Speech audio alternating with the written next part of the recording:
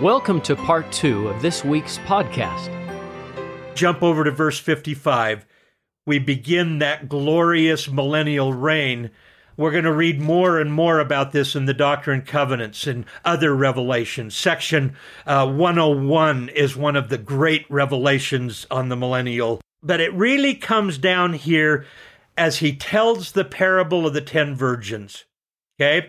Remember, we talked about that this was Matthew 24 and Matthew 25. When I was working on my book, Watch and Be Ready, I looked particularly at chapter 25. And even when we look at section 29 and 45 and 101, we tend to focus on the signs of the times that are challenging difficulties. And we look at the tribulations, and you know, we joke about the eyeballs falling out and all of those kinds of things. But the revelation itself uses those maybe as, for lack of a better way of saying it, it's not a great metaphor, as hors d'oeuvres. And chapter 25, the parables of preparation, is the main course. In fact, in chapters 24 and 25 of Matthew, and I haven't counted it up, but I think section 45, it may be the same ratio. But when I was working on my book, Watch and Be Ready, as I went through that carefully, because there's so many people that are distressed about the signs of the times, the Savior's words concerning preparation and not being troubled, the ratio of those to the negative signs of the times is 4-1. The Lord's counsel to us and his promises to us appear in the Revelations 4 times more than the desolation prophecies. Doesn't that tell you what we ought to focus on? Yeah. And so then you go to the Revelation when he talks about the 10 virgins, and we're all so familiar with that parable of Matthew 25 there. But there are 3 parables of preparation there, and all of them are counsel that the Lord is saying to us, you got to be ready for this. Now, at the first of section 45, he said to us, all you got to do is believe me. Well, that's really what he's telling us here. So you now to go over to verse 57, where he's now going to give us part of the interpretation of the parable of preparation that we get in Matthew 24 and Joseph Smith Matthew. Okay, look at this.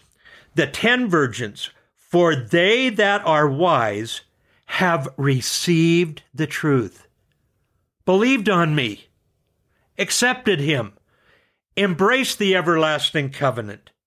And then they've had hands laid upon their heads, confirmed members of the church and commanded to receive a gift.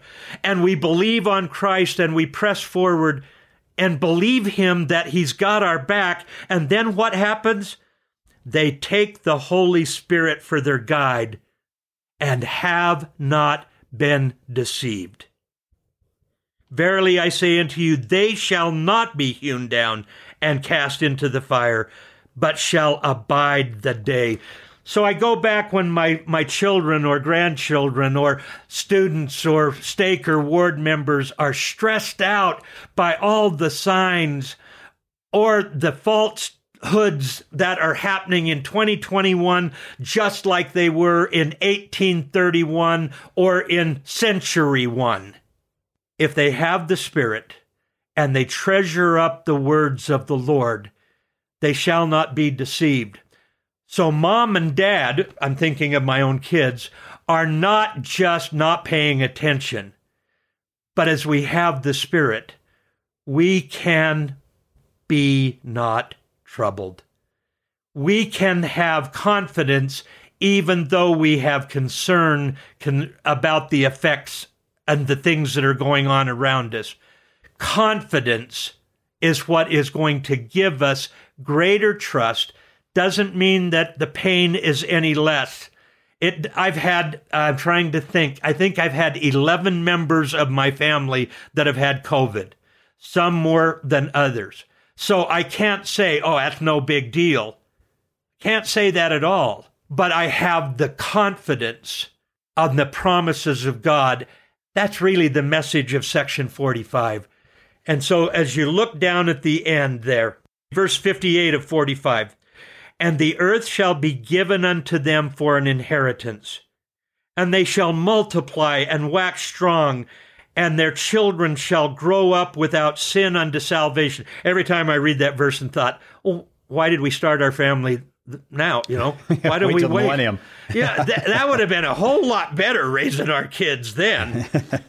But here in verse 59, for the Lord shall be in their midst, and his glory shall be upon them, and he will be their king and their lawgiver. So when President Nelson talks to us about the difficulties may surround us, you will have difficulties, and he says, I'm not saying it's easy, but then when he talks about the glorious promises that await. And so we look at section 45, we see the wars and rumors of wars and the wars in our own land. Now look down to verse 66. When Zion is established, look at the glorious promises. Look at the power. And so while we see people around us that verbally, online, with literature, terrorize us and our beliefs and mock us, ultimately, they're the ones that are going to be afraid, because the glory of God will be with Zion. And then I just love this part in verse 67. And the terror of the Lord also shall be there, because God's power is so strong. It is so incredible. It swallows up every other attack or tribulation upon us, including death, will be swallowed up. That terror will swallow up any of those things that have bothered us. And those that are wicked, that have not trusted in God's power and promises, will not come unto it, because they will recognize the strength and power of Zion. Verse 71, and it shall come to pass that the righteous shall be gathered out from among all nations, and shall come to Zion, singing the songs of everlasting joy. In section 29, as you read and studied that, there was a ton of stuff there that wouldn't be songs of joy. The things that we've highlighted in section 45, there could be R-rated movies for the violence and for the difficulties. And we're witnessing it around us. But I think the Lord is saying to us, hang on, because the glorious promises are more than you can imagine right now. And while we may have those moments of fear and wonder of how we're going to make it day to day, I think section 45 is a reminder that Zion is a place of safety. Zion is a place of peace.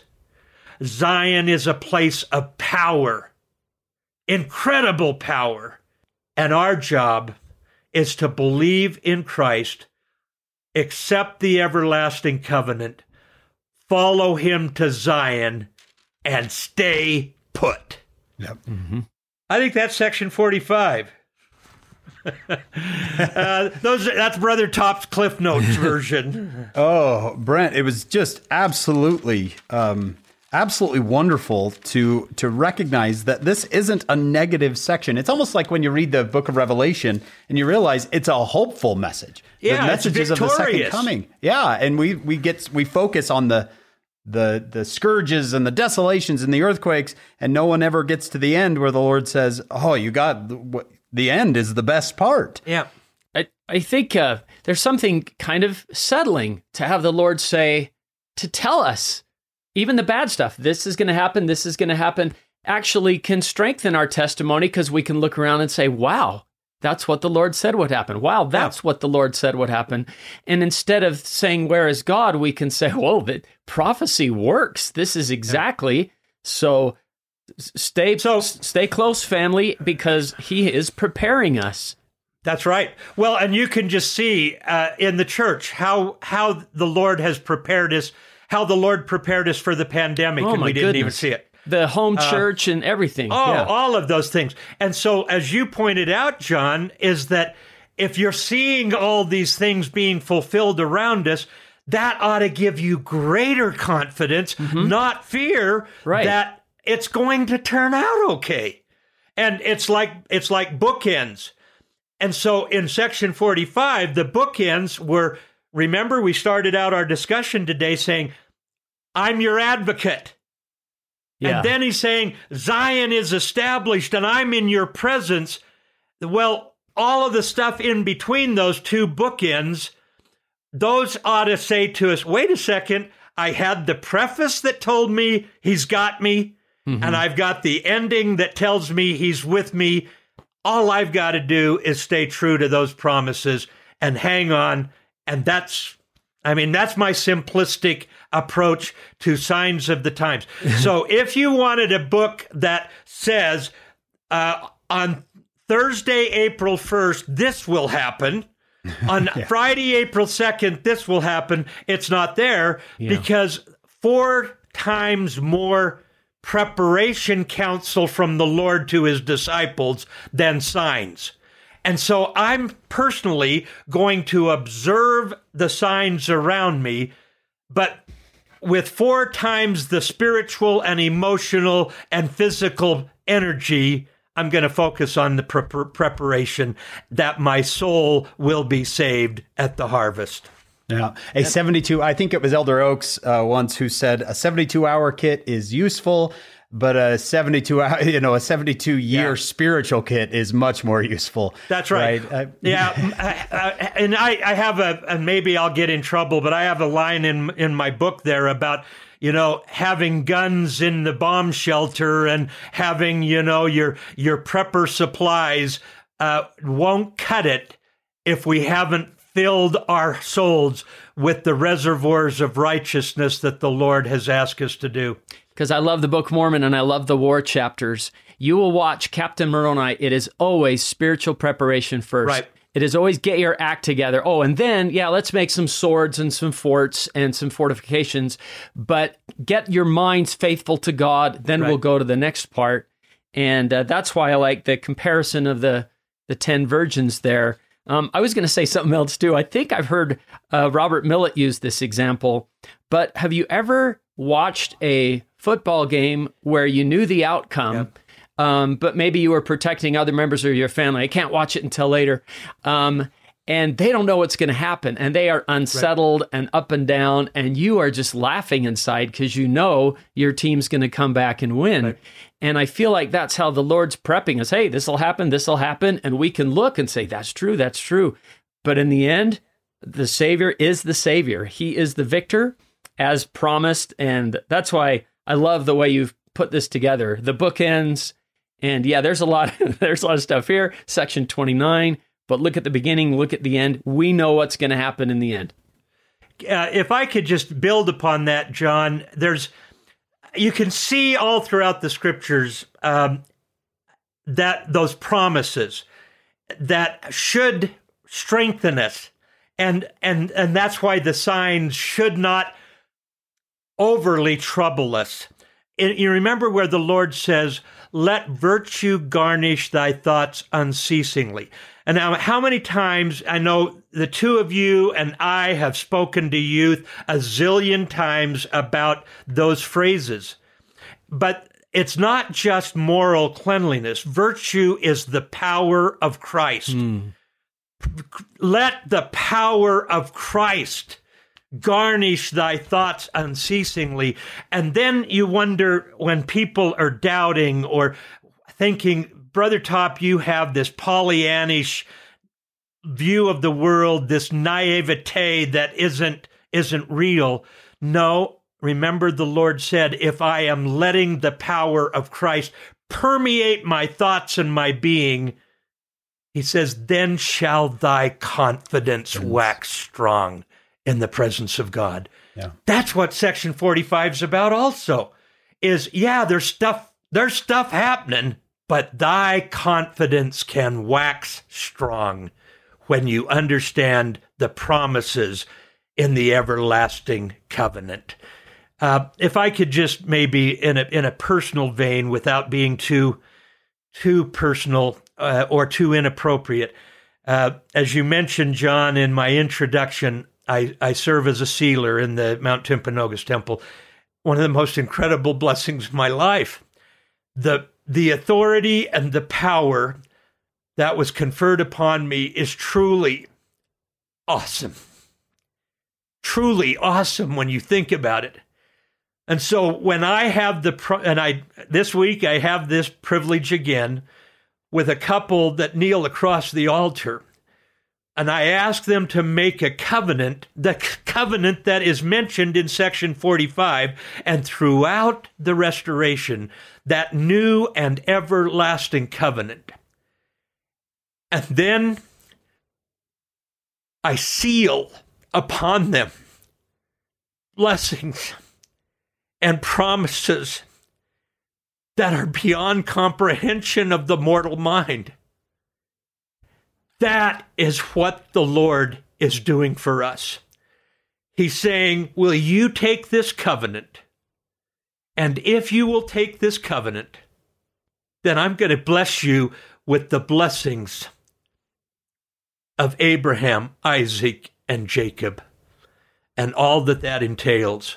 That is awesome in the truest sense of the word. Mm-hmm. And so that's how I look at the revelations and those.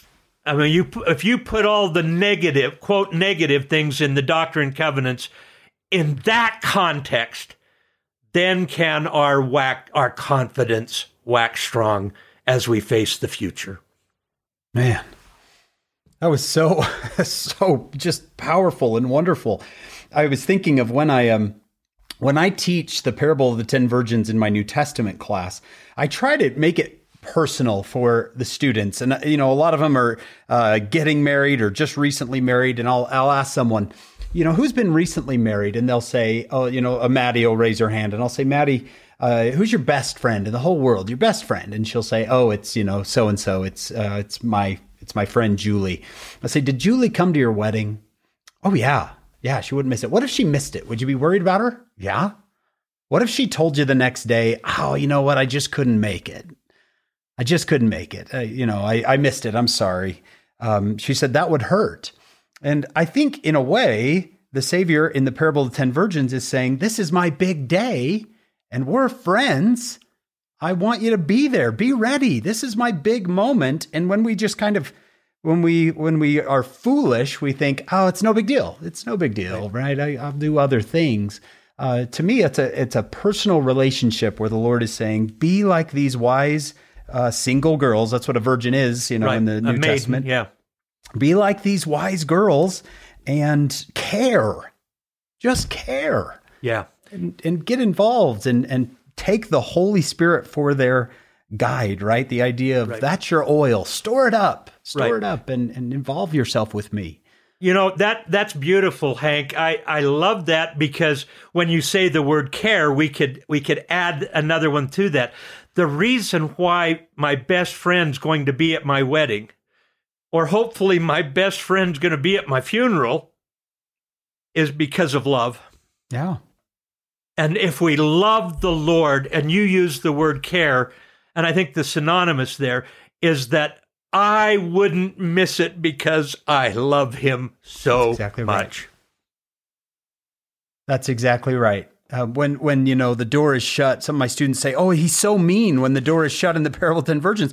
And I think the mean one is those who didn't show up. Right. It was my wedding. I don't care. They don't. And when you say, well, they were filling their oil lamps, that's not like a checklist of saying, okay, I got to go to church 3 times this month to count it. I've got to read my scriptures 5 days out of 7 to count it. And, as we've taught seminary, we've fallen into that category a time or two of focusing so much of, okay, a star on the forehead for this and do this. And it is, if I had to prepare myself or to travel a certain distance because I loved my best friend so much, I would not view that as a checklist burden of a bunch of things that I have to do. That would be, I am glad, I am honored to be able to do this because I love my friend so much. Yeah. I'm aware of kind of two metaphors for the last days of Jesus' coming. In verse 19, but verily I say unto you that desolation shall come upon this generation as a thief in the night. And another one that I've heard is as a woman in travail. And I always like the latter one because the woman in travail kind of knows. Right. And she has known for months. And the very fact that the Lord is telling us all this kind of puts us more as the woman in travail. We know the signs. We're watching for it. Whereas a thief in the night, you have no idea when that's going to come. Could you comment on that?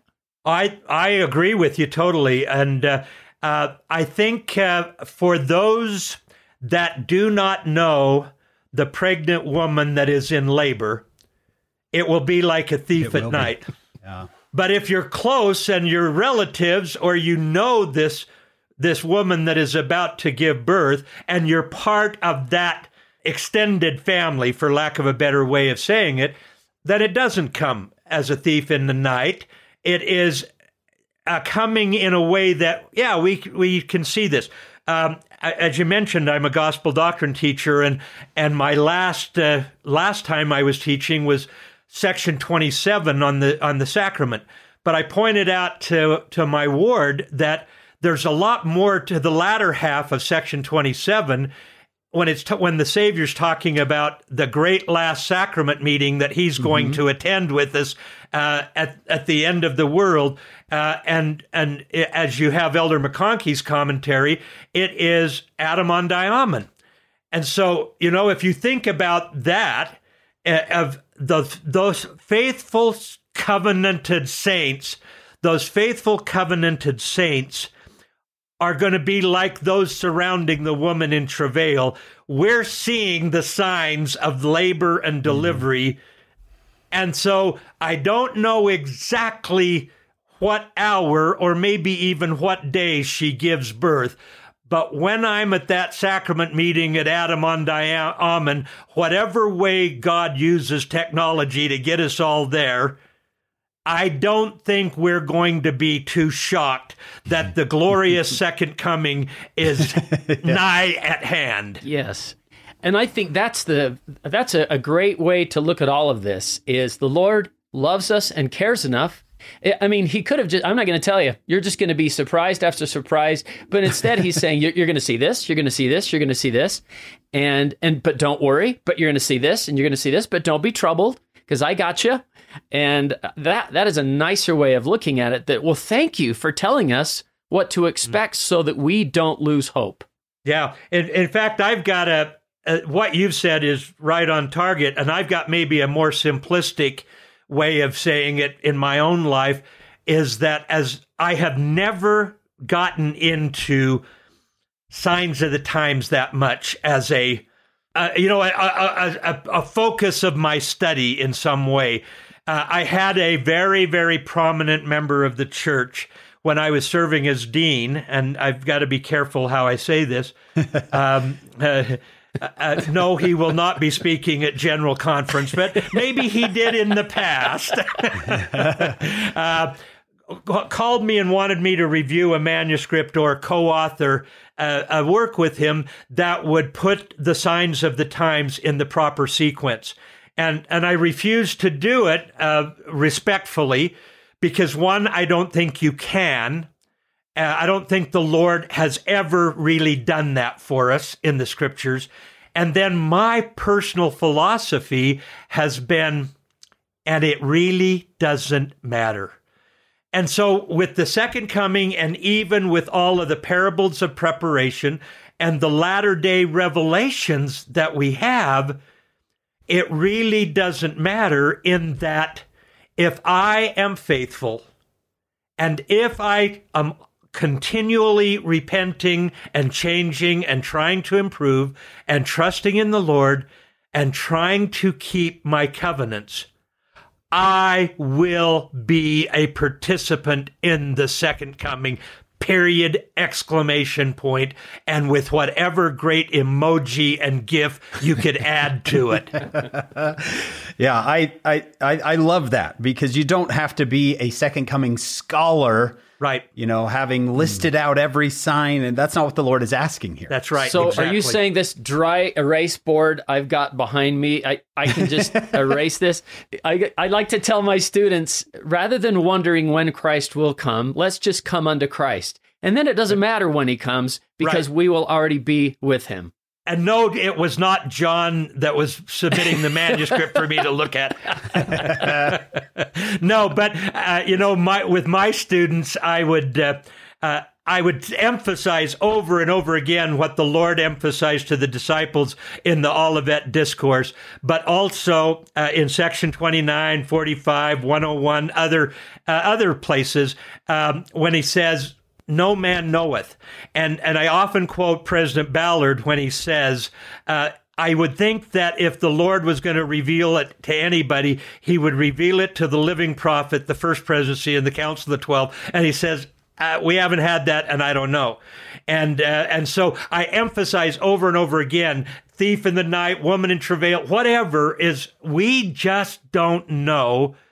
And he wants it to remind us, you don't know. But he will say, it's nigh at hand. And I often say, if it was nigh at hand in 1831, it's nigher at hand in 2021. I know. I started looking at the end of all these sections that are in the 30s. I come quickly. quickly. And I'm like, you've been saying you're coming quickly for 190 years. Exactly. Maybe that word does not mean what you think it means, Well, and when one day is 1,000 years to the Lord, man. But the point is, stand in holy places, be not moved. And it probably, John, it probably wouldn't be very good of him to say, well, it's not anytime soon, so don't worry about it. But isn't that really what people are kind of saying when they're saying, well, how much time have I got before I really got to get serious? Really got to clean up my act. The Lord doesn't leave that room. He doesn't leave that room. And so that's why I always go back to section 64, and I'll tell the students, well, I've told you nobody knows, but I know, and the Lord tells you right here when he says, tomorrow I cometh. Yeah. Tomorrow I cometh. And then he said, for you, labor while it's called today. And today is today until the second coming. Yeah. And then he comes tomorrow. My tomorrow may not be Hank's tomorrow. Hank's tomorrow may not be John's tomorrow. Or it may be that we're all caught up with the Savior tomorrow. We don't know. But in the meantime, let's trust in the Lord and hold on for dear life. I had a comment, and I would love to hear what you think of it, Brent, because I know you're a bridge builder with other faiths. This section is to members of the church. That's the audience. I do see some very cool mentions of other faiths. First, he mentions the Jews. I have a couple of wonderful Jewish friends, as do both of you, because, we spend a lot of time in Israel. And one of them, I bet you've met him. He's a Scottish man named Alan. You know Alan, don't you know, John? Yes. And he speaks Hebrew with a Scottish accent, and it's really fun. It's really something, yeah. And I remember one time I asked Alan, he said, I'm an open book, ask me anything. And so and he's a very faithful Jew. And I said, tell me about Jesus. Alan, tell me about Jesus. And he said, oh, Jesus, he's a great man, a great teacher. He's awesome. Is he the Messiah? No, Jesus was not the Messiah. And I love that he is a good man. Alan is a good man, and he loves God. And I love here the Savior. He is non-condemnatory to this this reference to Zechariah when he says, these are the wounds with which I was wounded in the house of my friends. I am he who was lifted up. I am Jesus that was crucified. There's something inclusionary there that he doesn't say, and now you're done, you're wiped out. He teaches and look them. at verse 54, the heathen nations. will be redeemed. Will be redeemed. Right? Yeah. In verse 71, you were talking about Zion, and he says, and it shall come to pass that the righteous shall be gathered out from among all nations. To me, that seems very inclusionary of all faiths. I think it's very perceptive to see that. In fact, in my interfaith work and in my bridge building with those that are of other Christian denominations, as well as people that are not Christians, the group of religious educators from universities in Saudi Arabia, and the women were in the burqas where you could only see your eyes.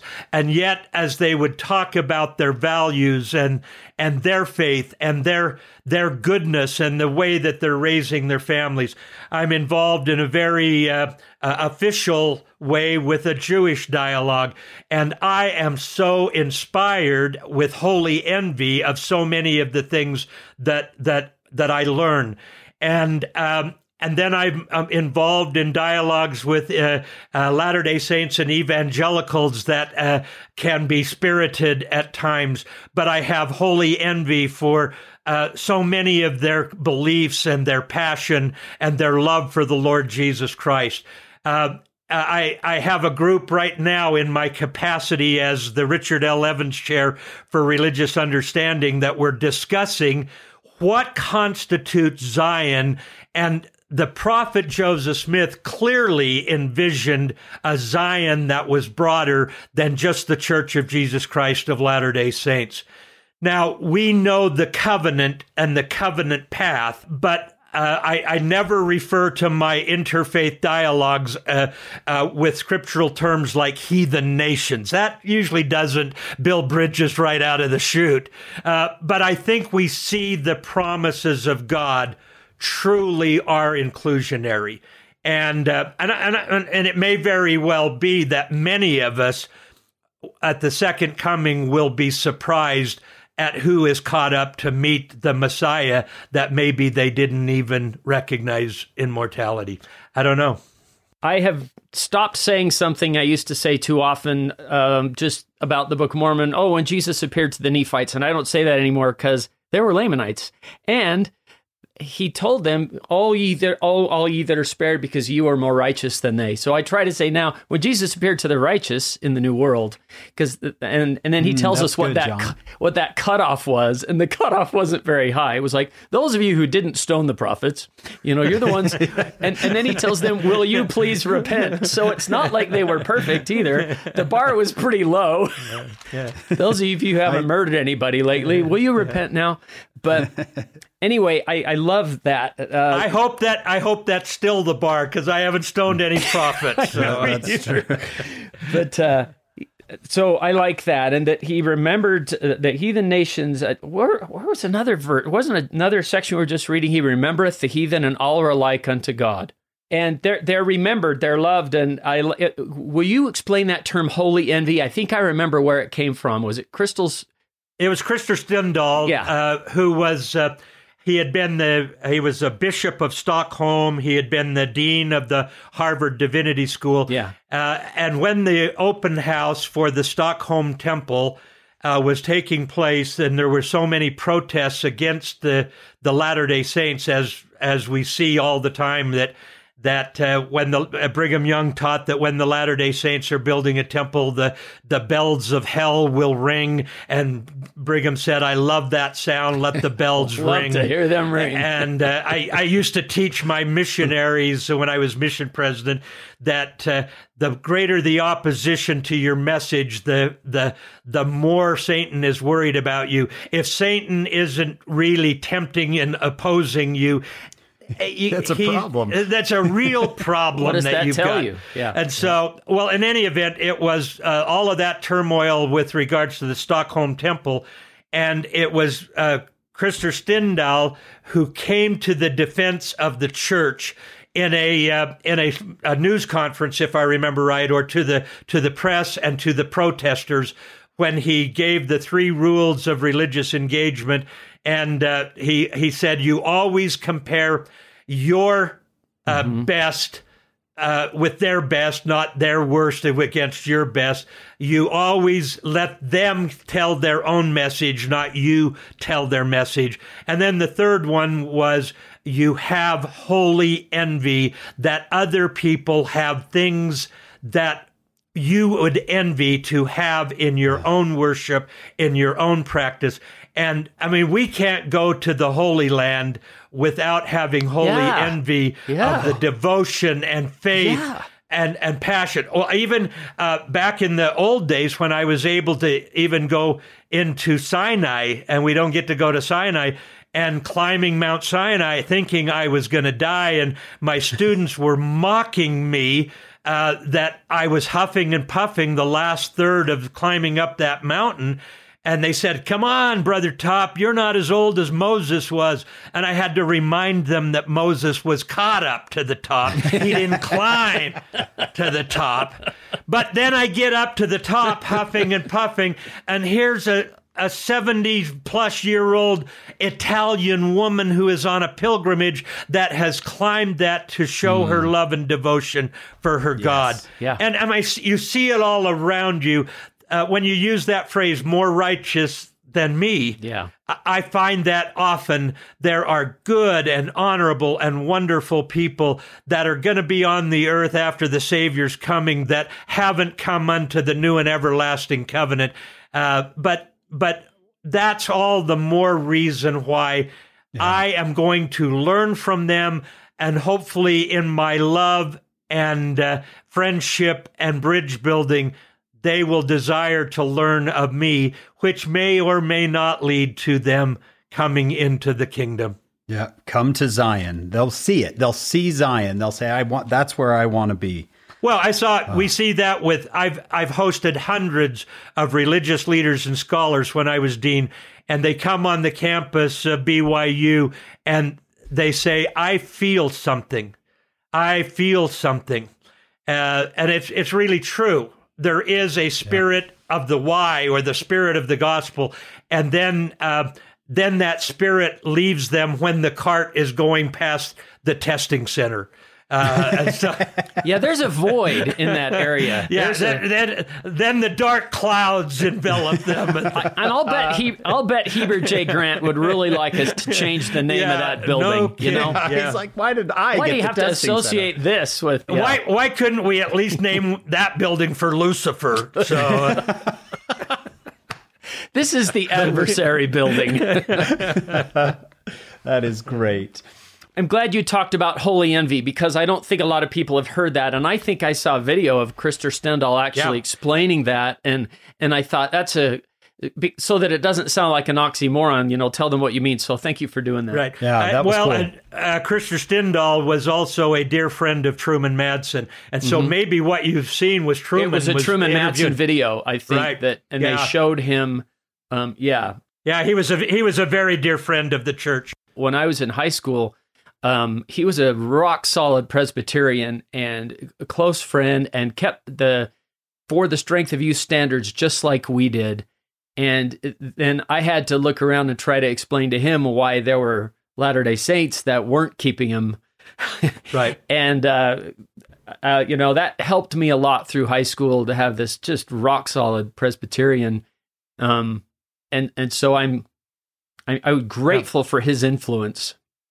Well, let me share with you a kind of a similar experience, but maybe not as positive reflection on me.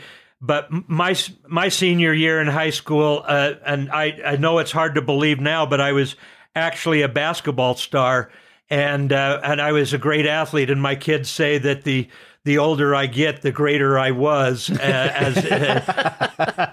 in my memory. But so my senior year, there was one junior that was on the starting five of my high school team with me. And I told Hal, the junior, I said, as an underclassman, you have one job when you're on the floor, and that is you are to rebound and you are to pass me the ball. Those are the only two things that you do.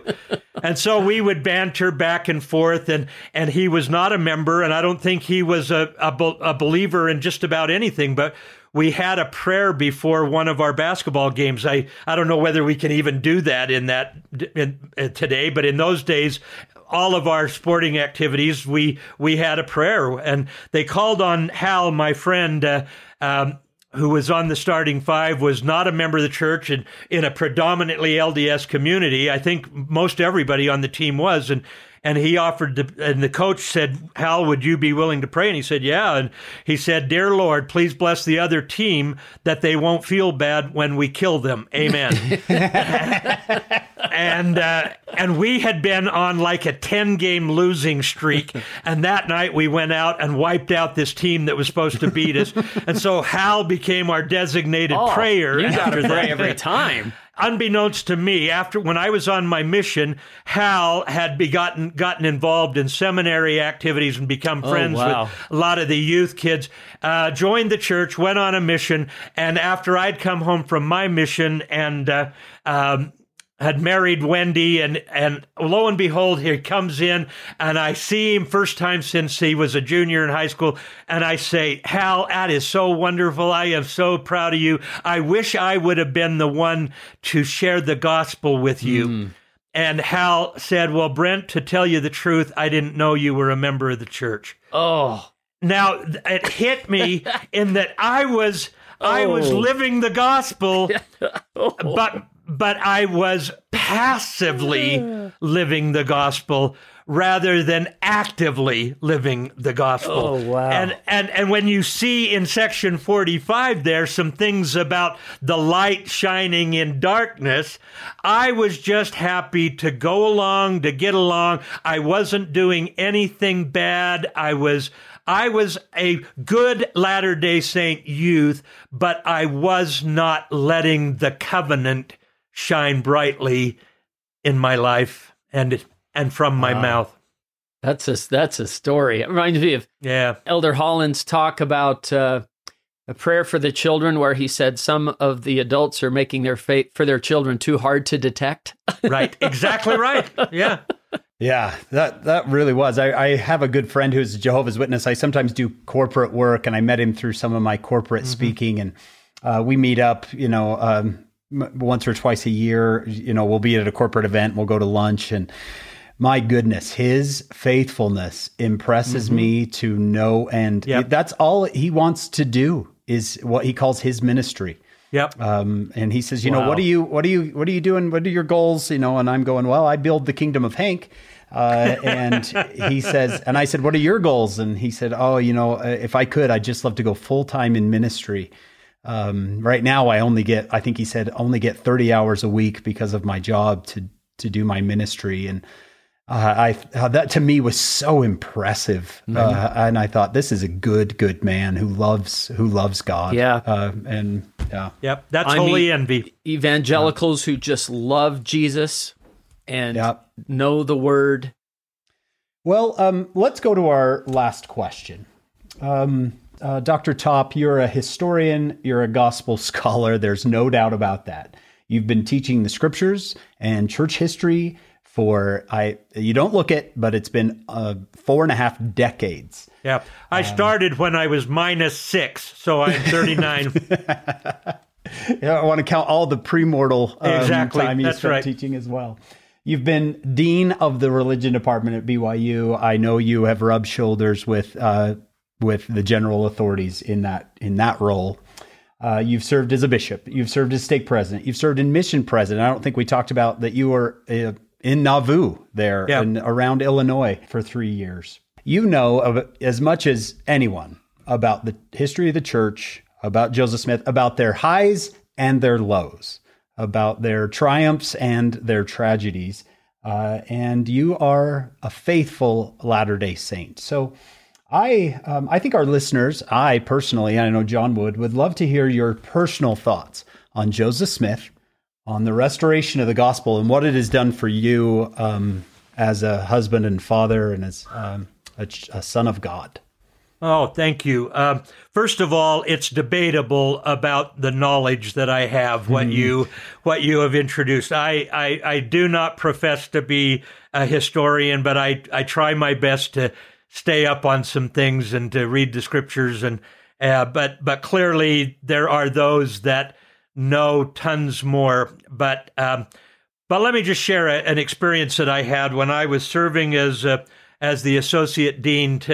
Bob Millett was the dean of religion at that time.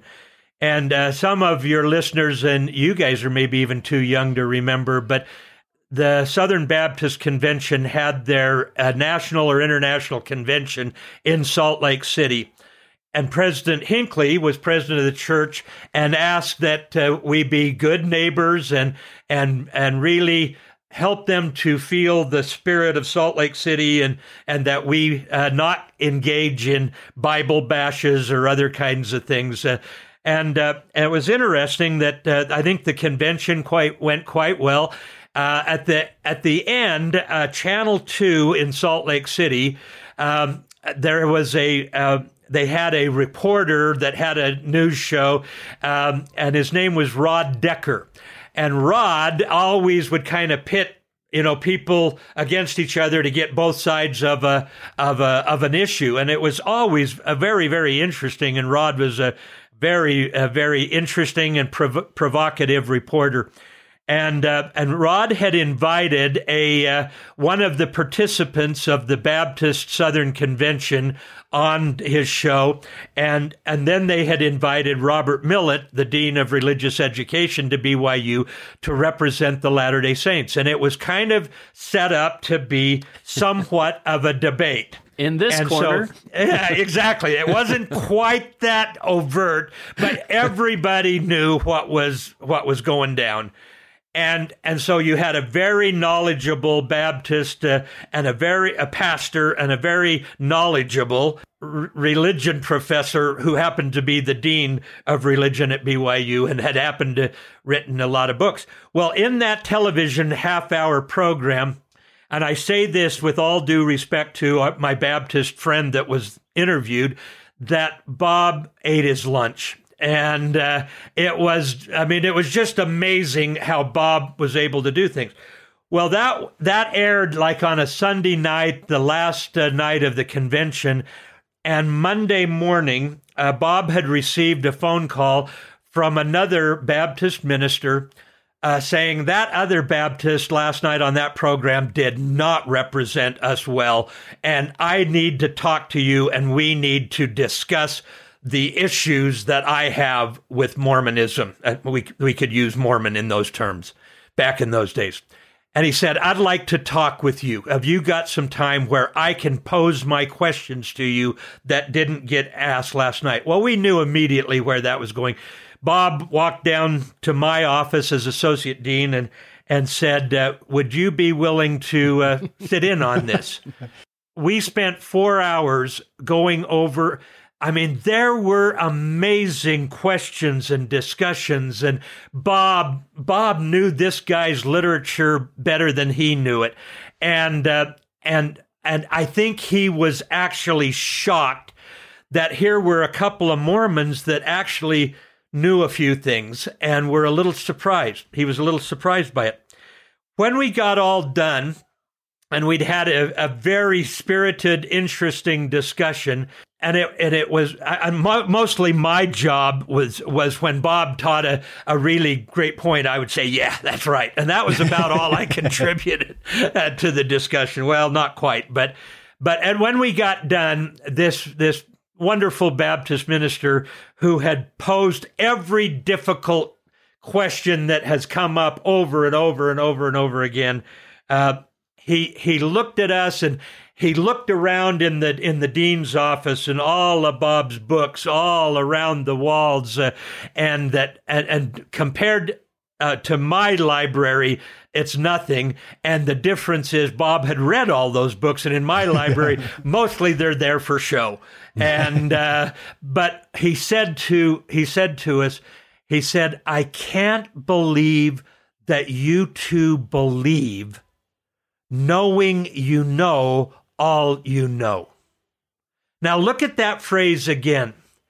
I can't believe you believe, considering you know all you know. Now I know he was discussing it in an intellectual, academic sense. both of us, I'll put myself a little bit with Bob on that. Both of us know a few things, and both of us have studied a lot through the years. And the more that I study, the greater is my belief. The more that I study the Book of Mormon and study the Doctrine and Covenants, the more I am absolutely amazed at the words that come through the prophet Joseph Smith that we have recorded in the Standard Works. Now, more than that, I mean, besides putting Moroni's promise to the test, and I've had that confirmation over and over and over again, I have come to discover that most of the time the people that have the questions and deep doubts, and I have those in my own family, I understand that they're struggling. I understand the depth of their pain in trying to come to some resolution there. And maybe I don't fully comprehend where they are in their faith journey and their faith crises. I understand that I may not fully be where they're at. But I've also learned that most of the time, it's not about getting answers, because there are answers. Every question that has been posed to me through 45 years as a religious educator, every question that were posed to me as a mission president, my missionaries thought, oh my gosh, we've got a religion professor. We're going to have him answer all of our investigators' questions, and we will lead the church in baptisms.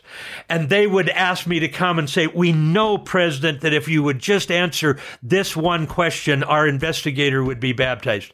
Never once happened. And I could spend hours and hours with people. Mostly, it is not about the answers. Now, for some, it is. Mostly, people will think, oh, the church lied to me about this or that. And I'll say, no, I knew that. I read that. Maybe we were running in different circles in some way, but the answers were there. Most of the time, it was really a struggle, and I like the word, a crisis of faith.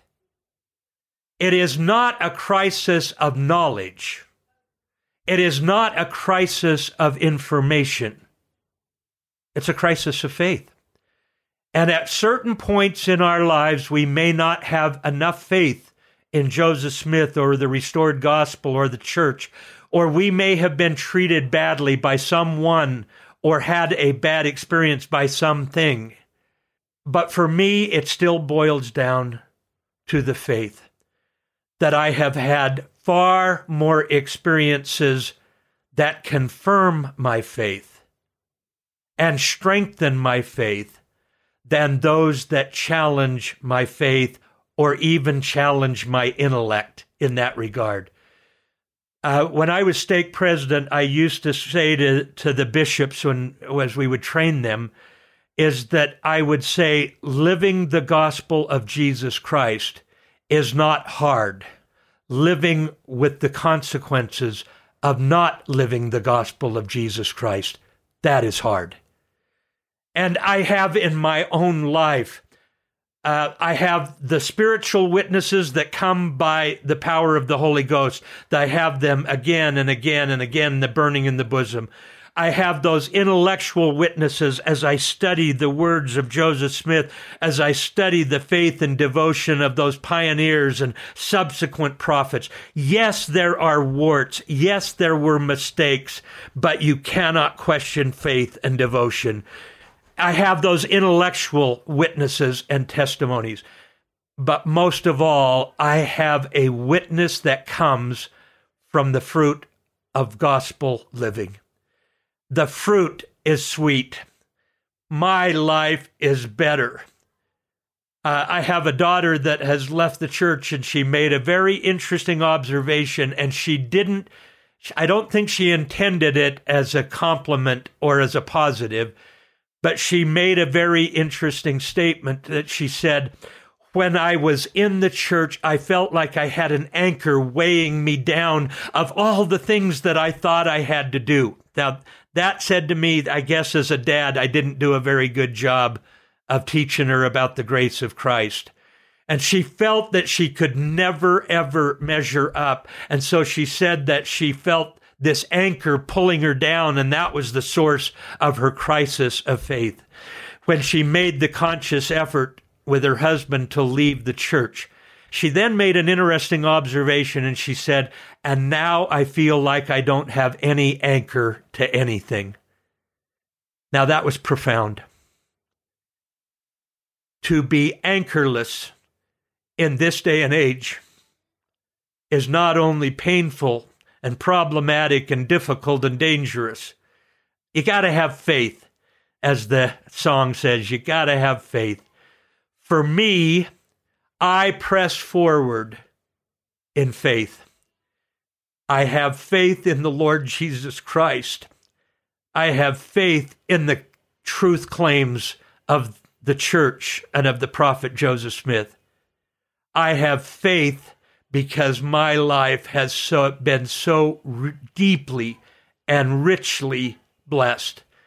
Now, that same daughter, in the midst of all this pandemic, would never say to me or to my wife, because of that authority figure barrier there a little bit, but she said to her sister, who then said to us, that she said, "I wish I could have the faith that Mom and Dad have, so that I can have the peace that Mom and Dad have." I bear testimony of that peace. And so I press forward in faith, because with greater faith leads to greater confidence in the Lord and trust in His promises, which leads to greater peace in life. I bear that testimony to you.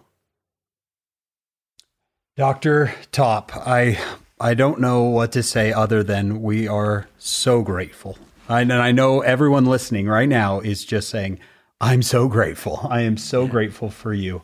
Thank you. Your time, your knowledge, and your testimony have been I just feel like I'm almost floating on my chair, John. How do you feel? Oh, wonderful. It couldn't be better. And thank you for your friendship and your kindness to both of us. Well, I view you as dear friends, and while I love to tease you and say that I am responsible for your superstardom, I honor you for your efforts to build the kingdom and bring people to Christ. That's what we're about. If we like Alma could sound the trump to all the earth, that would be my desire too. I'll just have to do it in a different way now. I'll do my podcasts from a purple flamingo floaty on the pool of my house in St. George. Retirement is sweet. That's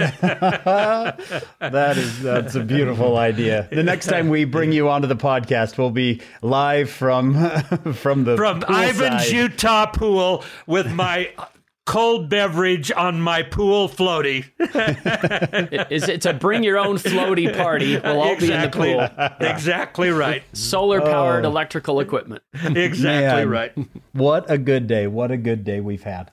We want to thank all of you for listening and joining us today. We're grateful for your support. We want to thank our producers, of course, Steve and Shannon Sorensen. We want to thank our production crew, David Perry, Lisa Spice, Jamie Nielsen, Kyle Nelson, Will Stoughton, and Andrew Morton. We hope that you will join us soon on our next episode of Follow Him.